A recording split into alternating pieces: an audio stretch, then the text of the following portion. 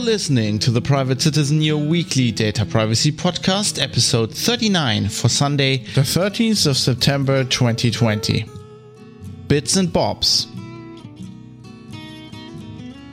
Hello everybody, my name is Fab, I'm your host for this show, and I'm coming to you for the last time, probably for a long while, from the beautiful city of Hamburg in Germany, just off runway 33 of Hamburg International Airport, from my flat, from my home studio, where I'm sitting in the middle of a lot of boxes.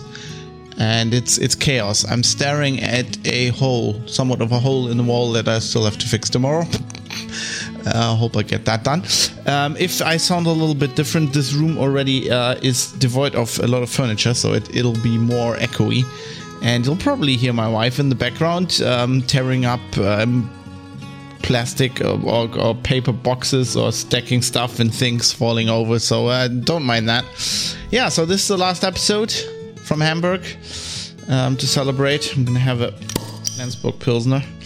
We've been packing. This is now the third day of packing, although we did a party yesterday, so there wasn't much packing going on.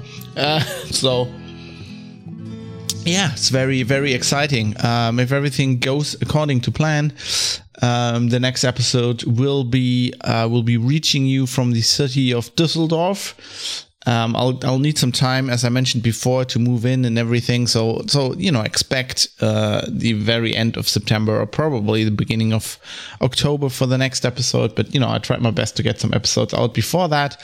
And here's the last one. Here's the last one to do. It's titled Bits and Bobs because, to be honest, that's what it is. There's just some stuff that I think we need to take care of. Some updates on an older story, some new stuff, and then a nice feature of an app I found, which I think is pretty cool. So so I thought that's it's all stuff I want to get in. And then have a last show here and wrap that all up, and then I can move. Got the brain space to move and everything, and then we'll start fresh with new topics. I'm doing this. I still have my PC up, my studio. This is like the last thing I'm doing here. I haven't worked for a few days. Lots of stuff to sort out. We had to build a kitchen in the new flat and stuff like that. Trying to sort out internet connection and all of this lovely stuff. And so I'll after this I'll record this episode, and then I'll master it and upload it and release it, and then I'll pack up the computer. And then there won't be much going on until we're in Düsseldorf and we get everything unpacked. So, but so far it's going well. I do hate moving. I'm doing it quite a lot. I've just looked up. I did earlier today. Somebody was like, I was tweeting about this, that I hate moving, and they're like, we're not planning to move. And I hadn't planned to move much, but apparently I'm kind of a gypsy, because since 2012 I have moved from Bonn, so inside Bonn twice. So this is like often these, I was moving and then my wife was staying somewhere, and then she was moving somewhere, and then I was moving after her. So we moved inside Bonn twice, then moved from Bonn to London, from London to Hanover, from Bonn to Hanover, then from Hanover to Hamburg, then inside of Hamburg twice, and then from Hanover to Hamburg again. So that was, me coming, you following my wife. And now we're moving from Hamburg to Düsseldorf. That's all in the span of less than 10 years. Bit of a highwayman, I guess. But what do you got to do? When you're freelancer, you can work from everywhere, whereas the wife has a real career. So gotta follow her around for a bit. Anyway, so that's it for the move. So you're briefed on everything. Bit of a special situation for me right now. So let's get into the topics that we're going to talk about. So the first thing I want to talk about is I talked about I did an episode 36.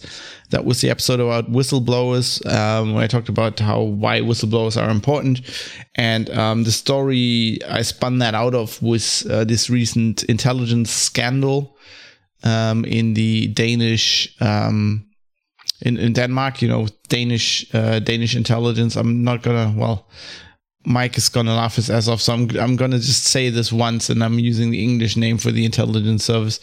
So that is the FE intelligence service, the Danish Defense Intelligence Service, or in Danish something like Forsvarets Efterretningstjeneste, something like that. And then they have, of course, the Oversight Committee, the TET, the Tilsynet med Efterretningstjeneste, or something like that. Danish Defense Intelligence Service, they had a whistleblower come out and share some information with this Oversight Committee about things going on in Denmark, where there are, like many intelligence services, they're like the foreign intelligence service, so they're not supposed to spy on Danish citizens. And something had happened where they were apparently for years doing that, spying on Danish citizens and denying it. And the Oversight Service committee thing tried to investigate that, but they were stonewalled, and the government wasn't given any information. So the intelligence service basically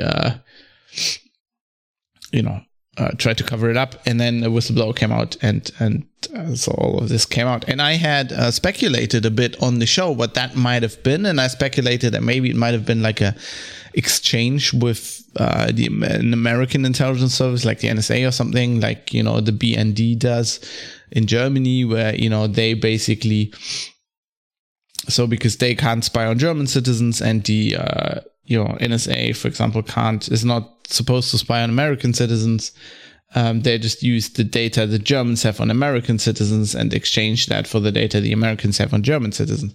And it seems to be very much of this nature. Apparently it's the NSA. So from a story here on Reuters, I think that came out a bit after I did that initial episode.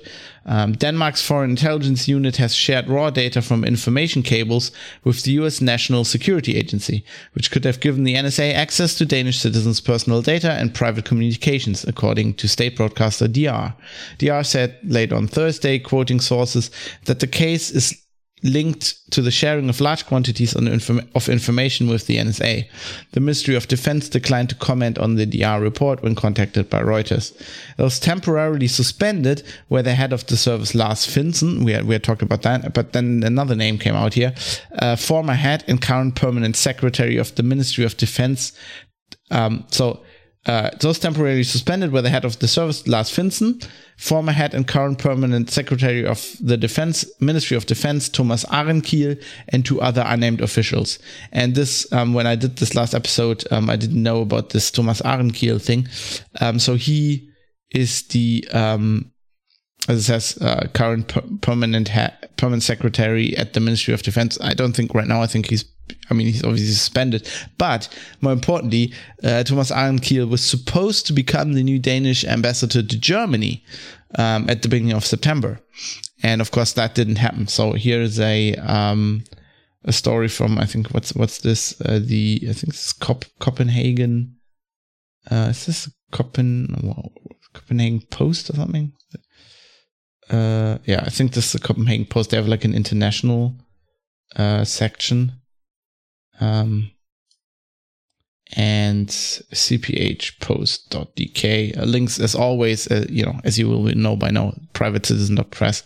The show notes has all the information, and they are saying Susanne Hildelund, the former head of the Trade Council and Global Sustainability takes her position as Danish ambassador to Germany today. The position had been earmarked for Thomas Ahrenkiel since June 30th, but he was sent home in the wake of criticism surrounding the Defense Intelligence Service, which he led until 2015. So apparently, because he was involved, he's now also suspended, and he didn't become the new Danish ambassador to Germany. So it's drawing some circles. So we now know that they shared information with the NSA. We don't know much more than that. Much on top of that. At least I couldn't find anything there may be something in the local press. So once again, if anybody knows anything, any details about this, please contact me. Contact details are in the show notes as well. privatecitizen.press under producer feedback. There's a link. And I do have a, if you want to do this anonymously, I have like a whistleblower drop. So this contact thing goes to my blog, fab.industries, and there's information on there how to use that. That being said, I looked at it this morning, and for some reason the domain is down. There's some SSL error. I don't believe it's on my end. I believe it's on, so it's run by Tutanota, and I've talked to them and said, can you sort this out? Although it's Sunday, so it might take a few days. I don't know, and I can't really do anything because I'm moving. So just be aware if you notice that the situation is being worked on. It is hopefully being resolved. This is one of the things with SSL. Everybody's like, SSL is automatic. I talked about this early on in the podcast. SSL is automatic now. Why don't you use it? It's so easy. Yeah, it is generally. And then something breaks, something like this, and something breaks at some end, and then you're in the shit. But got to deal with that now. I'm gonna sort that out. And so if you have any information, if you speak Danish and you get some stuff from the Danish press, maybe something you can translate, maybe what exactly these cables were that they shared, and maybe what I mean, there must have been an exchange. So of course they were obviously sharing data on Danish citizens. They must have, the idea is probably that they got stuff on Danish citizens back from the NSA, maybe. We don't know. That would be interesting.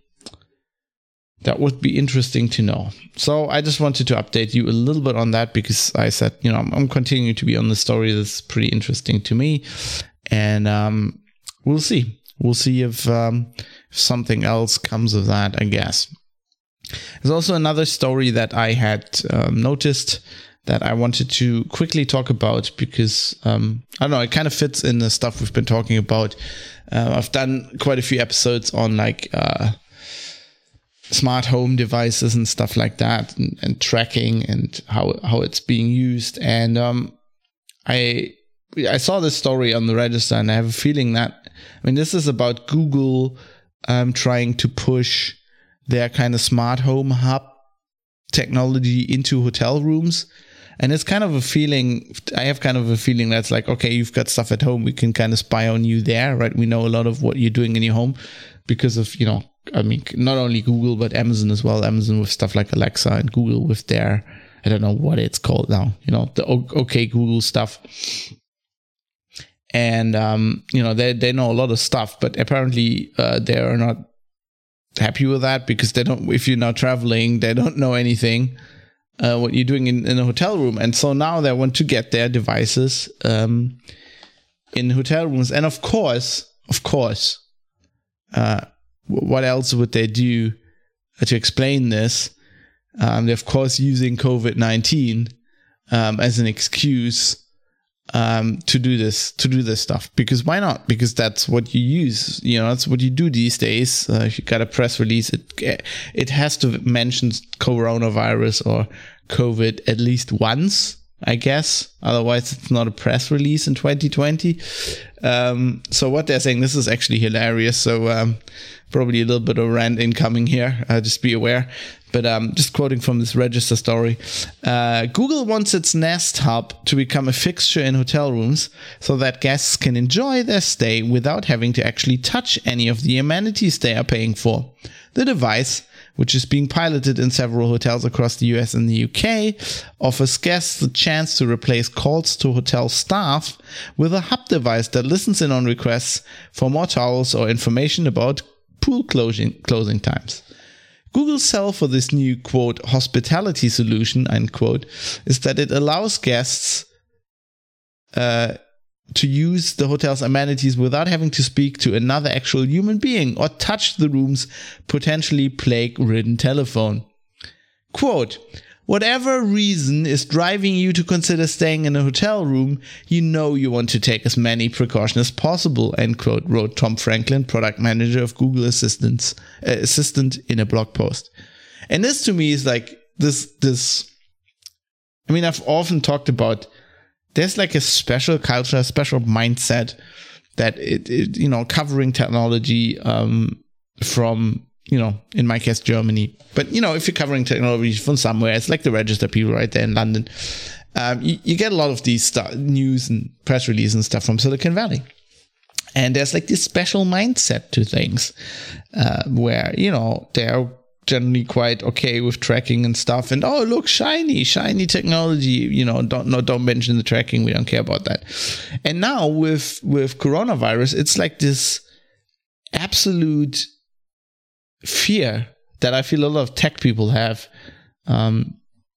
Actually talked to some people about this recently, some people I know, and there's this, especially tech people are reacting to this virus completely, I would almost say unhinged, right? They're not there. This is like, for them, this is like really, really scary and like completely new. Whereas, you know, infectious diseases are nothing new, you know, especially respiratory viruses. I mean, come on. But like, this is very special. And there's the new normal that I also talked about on the show, I feel, where they say in this Google blog post, whatever reason is driving you to consider staying in a hotel room.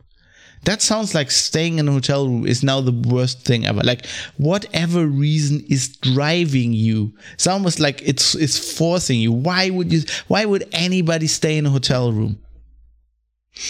And this is idiotic. I mean, I can understand if you're worried about coronavirus, right? You don't want to go to events. You don't want to meet a lot of people. I can understand that. But staying in a hotel room, I mean, these people they're not even up with any of, like, read anything. Read any scientific studies on SARS-CoV-2. There is no spread happening via surfaces. Not at all. I know everybody's disinfecting everything. I know that, but it doesn't make absolutely no sense. I mean, the guy Streeck, the German guy who did the Heinsberg study when they had the big outbreak in Germany, they meticulously, you know, they went into, I think, 60 houses of people and asked them all this kind of stuff. They took samples everywhere, and they couldn't find a single place where they found coronavirus particle, like SARS-CoV-2 particles that could spread the disease on any surface at all. And that has been shown ever since then to be, you know, that's the scientific consensus. That is what all the studies into this stuff say. But there's still this stuff around from early on where the WHO said, oh, better not, you know, because lots of viruses are, or a lot of bacteria, but some viruses as well spread via surfaces. And they had this guidance against, you know, disinfect all surfaces, whatever. But people haven't caught up to the fact that surfaces are not there. I mean, that's one side of this. But, you know, whatever reason is driving you to consider staying in a hotel. I mean, what? Whatever reason might be driving you to live a normal life in these end times, they're just completely off their rocker. And I mean, this is not just one guy. This is Google's PR department. So they've read this, right? This has been proofread to hell. So you know that this is like the government. This is like the corporate. This is the feeling they have. Like, this is Google's corporate understanding of the situation. This is not one guy at Google. This is what they think life is like now. And this is just a symptom of me of how disconnected they are with reality. And I mean, when we're talking about privacy, they're completely disconnected. I feel these people working with these Silicon Valley companies, they're completely disconnected with millions and millions of people that live around the world that have a certain expectation of privacy that they don't understand. Right? They make products and features and stuff where they're like, yeah, we're tracking everything. And they're just completely, I mean, I don't understand how they can be unaware of this, because we now have the GDPR, and it's, you know, everybody around the world must have understood that, at least in Europe, the situation is completely different. But Google's like, no. Oh, tracking is fine. I just don't want to stay in a hotel room. Ooh, that's icky. It's like their priorities, like, this is completely different from a lot of other people. And I feel like, you know, you're listening to the show, you're probably You're probably more on the spectrum. You're probably more on my side than on Google's. But I just wanted to highlight this. And it goes on with, talking about this. Of course, this is completely harmless, right? So this is no privacy issue at all. So quoting further from this register story, for those worried about Google Assistant listening in on whatever it is they get up to in hotel rooms, which often is, to be honest, fucking people, Google says the device has no camera and its microphone can be switched off. Quote, no audio is ever stored and any activities will be wiped from the device when it's reset for the next guest, end quote, Franklin promised. Yeah, right.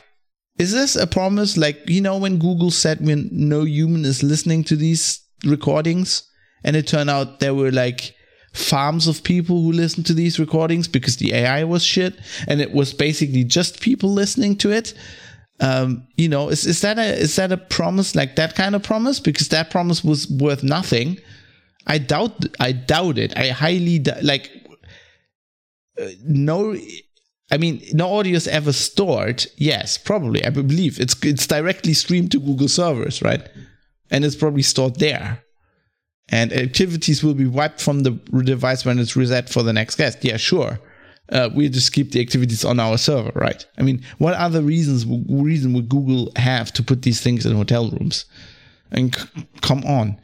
The new features are largely hotel-centric, tweaks to existing Google Assistant functions, which the company promises can be connected to in-room entertainment devices or even control the room's blinds, TV, and lights. Stuff you could do with switches, but okay. Google also suggests the device could be used to replace a concierge by offering recommendations and bookings for local restaurants. I mean, this is a solution looking for a problem. I mean, you've got switches for letting the blinds down, right? What's so hard about using those? And if you were like one of these Silicon Valley people who's programmer dudes who's scared to death, just disinfect the you have your disinfectant with you at all times right now anyway. Just disinfect the fucking button before you use it, and then your hands, and then your mouth from I don't know what they do. Concierge. You don't want to talk with a concierge. I don't want to do that. I'm a nerd as well, but I have Google Maps if I want to use it, right? I don't have to have a spy device in my room. I already have a solution for this. It's Google's fucking solution. I don't get it.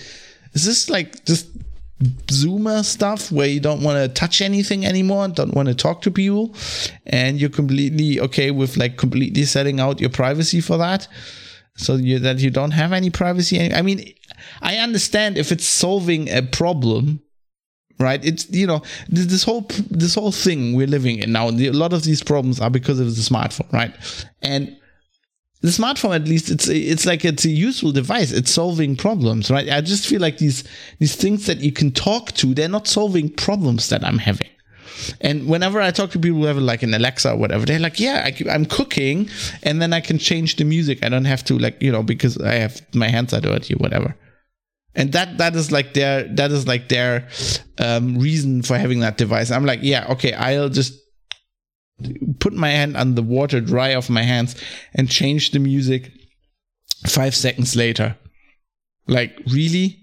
That is the problem you're having while you're putting an always on spy microphone into your home? Like, seriously?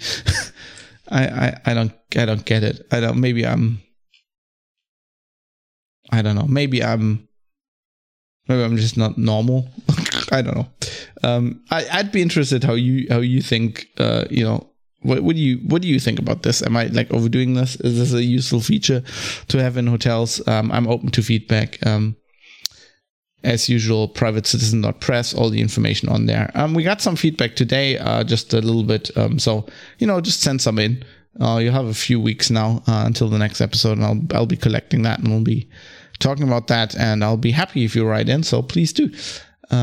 So that's the thing about the hotel rooms. I just thought that this is a story this is just a head shaker for me, but I also thought we should be aware of that.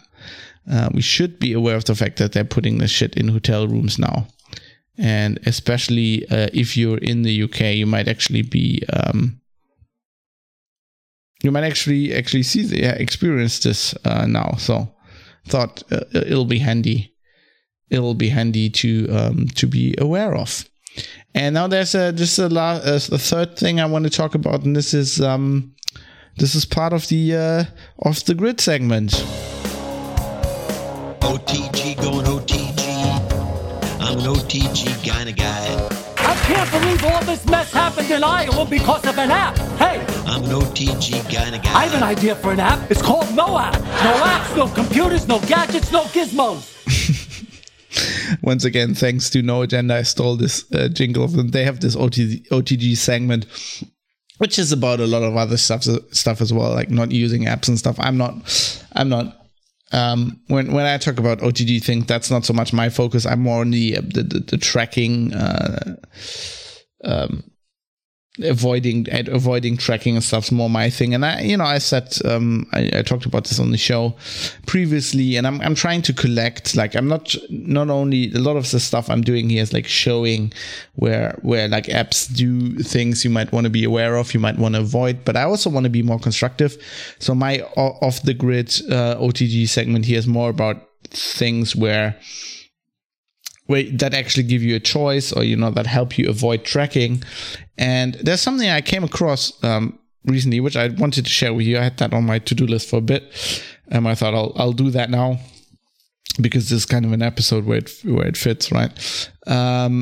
And that is the iOS podcast client Overcast, which I'm not really using. I've installed it now to check this feature. I have used it in the past. I usually use Pocket Casts. It's just my favorite podcatcher. But I'd heard from a lot of people that Overcast is really good. It's an iOS client. It is. It's like you can buy a pro version, or you have some ads in there, but the ads are actually quite unintrusive, and they're ads for other podcasts. So, for podcasts basically. So I don't think that's really bad. It seems to be a solid app. But the thing I want to talk about, they now have a new feature. They have a beta version that, on iOS you need to install this test pilot thing, and then you can opt in to beta version. And this is a public beta, so if you have test pilot, you can just use that. If you just search for Overcast beta in program or whatever, beta download, you'll find it, how to opt in. I explain it to you, and you can just do that. And if you do that, you can just if you search for a podcast on its page, there'll be like a privacy link, and if you click on that, it shows you as far as the podcast client can tell from the download link the audio files and what services are used. So what kind of tracking technologies the podcast uses, or the publisher of the podcast. And so if you go to the private citizen on there, it just says service cdn.fab.industries, which is Fab Industries, my blog, is my website that I run everything through. And the CDN, that's the server. That's the server that I always talk about, that Bytemark graciously hosts for me for free, and that's where the audio files come from. And then it says unknown, tracking capabilities unknown, because it doesn't know. In my case, that means there isn't any tracking except the stuff they also mention at the top. It says this for every podcast. This podcast serves its audio through the services below. Downloading or streaming its episodes will reveal your IP address to them, which they may use to derive information about you. And my policy is, yes, I have server logs. I keep them for 30 days, which is the general, I think, safe amount of time under the GDPR, and then they're just deleted. I derive some very rudimentary stats from that, but basically tells me a little bit where my listeners are from and how many people are downloading the file, which is not that useful, because you don't know. You don't know if people actually listen to it. It doesn't really tell you how many listens you have, because there are services out there that download the file once to like their own CDN and then mirror it. So people listening to those get counted as one download for me. So I don't, but it's some information, and it's deleted after 30 days. So that's like my website statistics as well. I put a picture up in the show notes, privatecitizen.press, of another podcast that actually uses tracking, so you can see what this looks like. In this case, is Wrestle Me, which is a wrestling podcast I listen to, and it says the service they're using is Acast, which is a professional podcast. They host podcasts for you and then also do advertising, do all of that. And it says it uses DAI, dynamic ad insertion, may insert custom ads in each download, which may include local ads for your region or other personal targeted ads, which is actually hilarious because I don't know. I listened to at one point, where was I? We were we were on holiday. We were and I think it was even in Denmark. I was in Denmark and I was downloading. I was on somebody's Wi-Fi and I was downloading a few podcast episodes to listen to on the road. And I just got the weirdest ads because they just could tell that I was in Denmark and I got some really weird Danish ads that I couldn't understand. This sometimes is a funny thing happening. So it uses that, a dynamic ad insertion. And it also says tracking may follow individual listener behavior across multiple shows or the web, often to track responses to ads. So I really like this. And it also says hosting serves feeds of files and may include basic measurements. So I like this. I like this feature. Is really good. I think more podcast clients should have that. I think Pocket Cast could probably also do this. You can clearly see that they just figure out, okay, they use Acast and then they have a list of stuff that Acast does of its capabilities. And for see the end of Trap Industries, obviously they don't know. But I think that it was pretty handy. So there was a story about this on The Verge, and they say here in the story, for example, the Vergecast, which is, The Verge's tech news podcast, uses Megaphone to host its podcast, track and insert its dynamic ads. It also relies on Chartable. This is something a lot of podcasts use. A podcast marketing company for further tracking and stats collecting, as well as Podsites and Podtrack, which I tried for my one of my podcasts in a few years ago, just to figure that out. And Podtrack for even more tracking and stats. Within Overcast, you can tap on the services to learn more about them. And I thought this was good. This is what I mean when I said, do you have any apps or any capabilities you can recommend? If you find stories like that, please send them to me. PrivateCitizen.press. I like to collect these for the off the grid segment, just to give people, some apps or maybe capabilities where they can figure stuff like this out. I think this is important. It's very important to me. I get a lot of my news from podcasts these days. I watch no TV. I don't listen to the radio. I read a lot of stuff for news. Obviously, I'm a journalist, so I do a lot of research. But I also get a lot of information from podcasts. I think podcasts are really useful for this, especially these days. You get a lot of information that it's like a separate channel. It's, a lot of these people are not professional journalists, and you get a lot of stuff in news that you wouldn't get, or different viewpoints that you wouldn't get on the mainstream media, to use that term, which people don't like, but that's what it is. Which is, can be, I wouldn't say dangerous, but sometimes obviously it's bullshit. You need to be able to filter that out for yourself, but it opens you up to a lot more viewpoints. I think podcasts are very important for that these days, and it gets more and more important. Actually, I listened to an episode of No Agenda, which I mentioned a lot, mostly because this model that I'm running the podcast for with this value for value model, having a podcast out there for free, and having people decide if they want to support it, how they want to support it for themselves, is something that Adam Curry and John C. Dvorak from No Agenda basically came up with for podcasts. And, I respect them for that. And they have insights on podcasting sometimes. So I got this a little clip from a No Agenda episode a while ago, which I really liked. So, they were talking about cancel culture and stuff like that, when certain things that, you just can't report on because... I talked about this with Mike as well, the Meta EV stuff and, at the New York Times and stuff like that, where there's cultures that build in these newsrooms, and then, it's not like hard censorship or anything. It's just like this culture, and if you don't fit in there, if you have other opinions, it can often be hard for you to publish that, and you might even lose your job, right? People might call you out on stuff you said, and it might not be the editorial line, and there's very few places left these days in journalism where they do tolerate different opinions within their editorial team, right? And I feel like podcasts, because they're more of a grassroots movement, are a good alternative to that, especially if you're what I like to call like a pure podcast, right? There's lots of podcasts which are just done by news organizations, and they're basically just, they're doing radio or they're doing a podcast, the same thing. And there's lots of podcast networks and stuff. I've been gravitating more and more to like these grassroots old school podcasts, which is, it's just a few guys and it's just they're hosting it themselves. And this is something that's become more and more important. So Adam talked about this quickly at the end of one of the No Agenda episodes. So I just want to play that for a second, because I thought this was very, very important, a very important insight, really.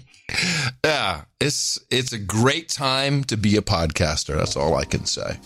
Very, very proud of. With your own network to distribute yourself without having to go through Podbean or any of these operations going, we don't think your podcast is suitable anymore. Yeah, and I feel like that as well. If you have got your own server, you got your own people supporting you, like nobody can cut you off. You're pretty proof against the stuff, against people. So they say something on there that I don't want, that shouldn't be said. That's pretty much the only vestige left where you can do this kind of stuff. So I thought this was very important. Yeah, and it's a great time to be a podcaster, which is why I will be back as soon as I've got this moving done. But before I wrap up this show, I just want to quickly address some feedback I got from Barry Williams on. So he was leaving this via the Discord. So the people that support the show via Patreon, they take out a subscription every month, and they decide what the show is worth to them, and it's not really about rewards, to be honest, but one of the things I give them is access to this Discord channel. If you don't know, Discord's kind of like it's a Slack for gamers. It's like a chat thing. It's like graphical IRC, and it's it's just another line where you can talk to me directly. And so Barry Williams did that, and Barry said the following thing. In your immunization promises, he's talking about the most recent episode, you say that just because you are immune to a virus doesn't mean you cannot spread it. While it may technically be correct, I would say the ability to spread would be far reduced due to the body destroying all the virus. So there's less active virus to spread. And he's of course right on this. This is generally how it works. So there's this idea of virus load. So for every virus, the amount of particles somebody needs to get into their system to be infected is different. It's also often different where you get them, how you get them into your body, and it varies widely. So there are viruses where you need a lot, and you need a lot of exposure, and there's stuff like HIV is famous for this, where it's just very, very few virus particles at the right spot, and you got it. So the problem with SARS-CoV-2, as far as I can tell from what I've read in the scientific literature, is that people don't know. There's papers and studies that say very different things on this. So there's no real consensus. So we don't really know. But yes, Barry is definitely correct on that. And also one thing I want to note, I was listening back to that episode, and I think when I was explaining things at some point, or at several points, I confused anti-gene with antibody. I tend to do that because the words are just too similar. So please don't, it's not because I don't understand what I'm talking about. It's just something that happens. I just want to mention that. So you might have to forgive me for that. If I did that at some point. Anyway, Barry continues. This is the idea of herd immunity. So if I cannot be immunized for some reason, I am still protected. Also in Australia, it is now, she's in Australia, it is now mandatory to be up to date with immunization to attend school or childcare. I agree with this because I want to be sure when I send my child to school, they are safe. There are exemptions, so if you medically cannot be immunized, you can attend school, and herd immunity will allow these people to attend school safely. Now, generally, you're right about this. The problem here is that herd immunity, in air quotes, is not really a scientific term. Yes, so a vaccine is generally, the idea is to get to herd immunity. So basically, what you want to, so a vaccine does two things. If you get it, it should protect yourself from getting the virus if you get into contact, or whatever the disease is, generally virus, if you get in contact with somebody who has it. That is the primary goal, I would say. But yes, there is also a secondary goal, which is scientifically disputed. So this is not something that we know works, and it certainly doesn't work in every case. So the idea is that if you get enough, if you have a certain population, let's say you're in Australia, it's a very confined country, it's a good, well definable population, and if you immunize enough people against a disease, then you can kind of wipe out the disease in your in your population, because if somebody, so the virus obviously works like this: you're infected, and if you do not meet anybody, so in the time where you're spreading, this is not the incubation period, there's a different time, but there's a certain time where you're shedding the virus, where you're infecting other people. If in that time you do not meet anybody else you can infect, then the infection chain ends with you, obviously.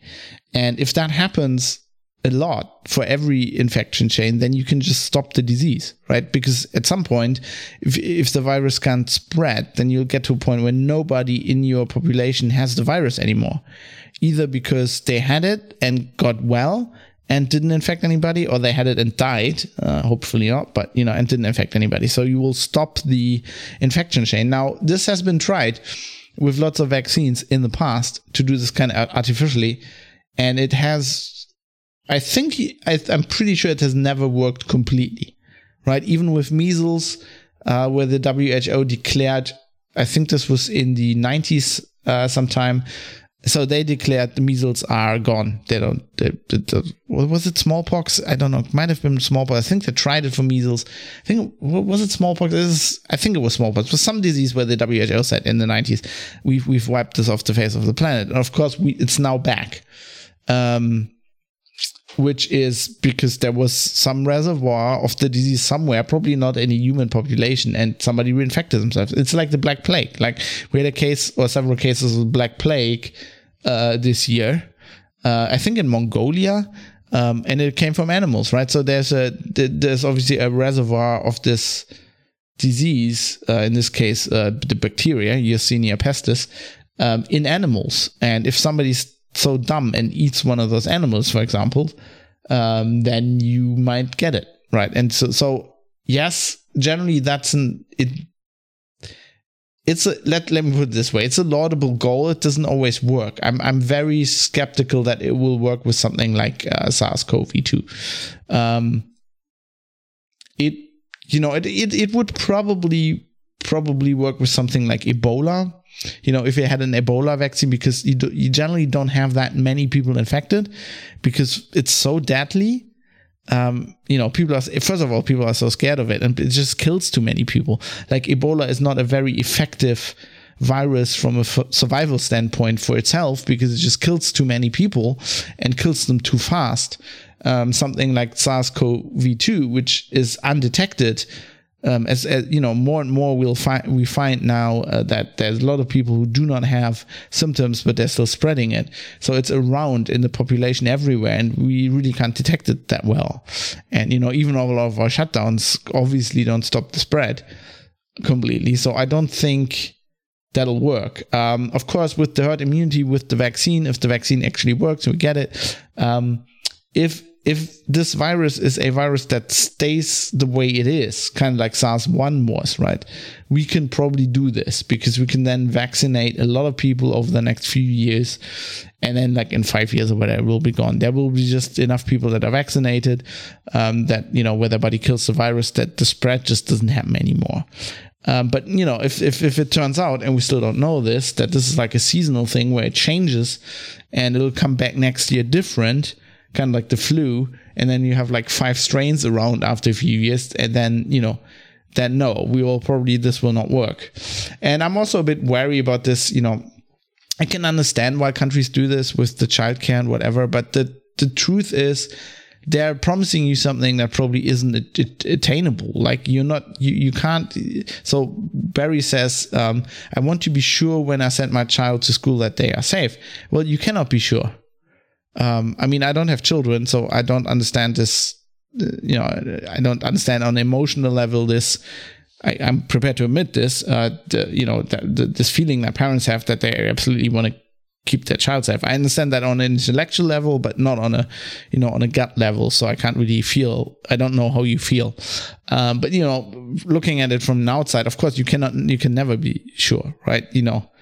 With anything, there could be people who molest children working in the childcare center, right? So you can never be sure that's not the case. Same thing with diseases. There's all kinds of diseases that children get, and generally they're okay. I think especially with Corona, with this SARS-CoV-2, it's not a thing to worry because it doesn't seem like children are at all endangered by this. I understand this to a large degree for like child diseases, like the classical ones where they can be relatively bad and, it makes sense to vaccinate them against it. But I just don't feel this is a philosophical thing, right? I don't feel like we should say as a state, they need to be vaccinated against everything or whatever. I think you need to decide where it does make sense. It's always, it's not I think people want this to be, this is something I talked about as well, about, when I talk to people about this, programmer types in Silicon Valley people and their fear of this virus. I think the problem is a lot of people have this fundamentalist view of things. They want to be safe. They want to eradicate this thing. They want to, I think programmers are especially bad with this because they have a very bad, I think this training from their job, they just can deal with risks in life very well. I feel they always want to, they want perfect software. They want to eradicate the bugs and they want to solve the problem. Now, this problem, like this disease, not a problem. It's probably not a problem we can solve. We can make it better, but there'll always be a risk. And same with children. Like if you have children, if you send them to school, if they go outside, there's a risk they'll hurt themselves or they'll get a disease. But if you look at it, generally children are okay. And there's just some diseases they need to get. There's a case to be made that children just need to get certain things and need to get sick, so that's what trains your immune system. Obviously, yes, you can do that with a vaccine, right? But like in this case, okay, let's say I had children, right, and they would say, okay, we need to vaccinate your child now. We got the vaccine now. The vaccine works. We have a vaccine against coronavirus, SARS-CoV-2, and we need to vaccinate your child. And the argument be it's for the safety of your child. I'm like, that's bullshit. Because if you read any study, any literature, and you look at the raw data, children are not at risk at this, not at all. And if there was a new vaccine, I would personally weigh, we have a vaccine that we don't know what it does long term to the human body, and we have a disease that will not harm my child if they get it, right? So I wouldn't vaccinate them. Personally, I don't know what my wife would probably have a different opinion about this, but that's the thing. And then the other arguments, of course, yes, but your child could infect other people, blah blah blah. So it's your responsibility towards society, and I just don't feel like that. I feel like I would feel like the health of my child was more important than that. But it's a discussion you can have. But generally, yes. I think, Barry, I think you're right. I mean, that's certainly the idea. The problem is just like with this herd immunity stuff, does it work, right? And obviously we're not, like, if that's the goal, what I don't understand is like the flatten the curve is completely contradictory to that. So what they're basically trying to do right now, in Germany and in other countries, is they did the opposite thing to herd immunity. They tried to tweak society in a way that very, like, the minimal amount of people get infected, which means the minimal amount of people are resistant against this. And now we wait for a vaccine that we don't know if it's going to come or if it's work, and then we'll give that to everybody, and then we'll have herd immunity. We could have also just let the disease, spread, not unchecked, but work its way through the population. What a lot of epidemiologists, if you read stuff that was said in February and March, said that's what you do. That's what we had on. We don't have a vaccine. We don't know when a vaccine's coming. This whole lockdown flatten the curve thing might be really counterproductive to what we're trying to do here. But they were very quickly silenced, and I mean silenced. It's people saying this stuff was deleted off YouTube, Facebook deleted posts by well-known people in the field, people who had reputation, who were working in this field, who had a provable scientific background in this field, were like silenced on this. And the press, there were not stuff they were saying was initially covered, but then like completely blotted out in the press by all the other stuff. We need to wear a mask, we need to flatten the curve, and it's a difficult situation with this virus and its approach to it. But it's very interesting. It's interesting to talk about. I think. I mean, this is. And we can do this on a podcast, right? I don't have any editor, who listens to this and like, oh, well, you can't say that. That's too, we might get in trouble here if we advertise this on Facebook, right? So I'm very happy that you give me the ability to do that. And please, if you disagree with anything I just said, or generally said on the show, please write in.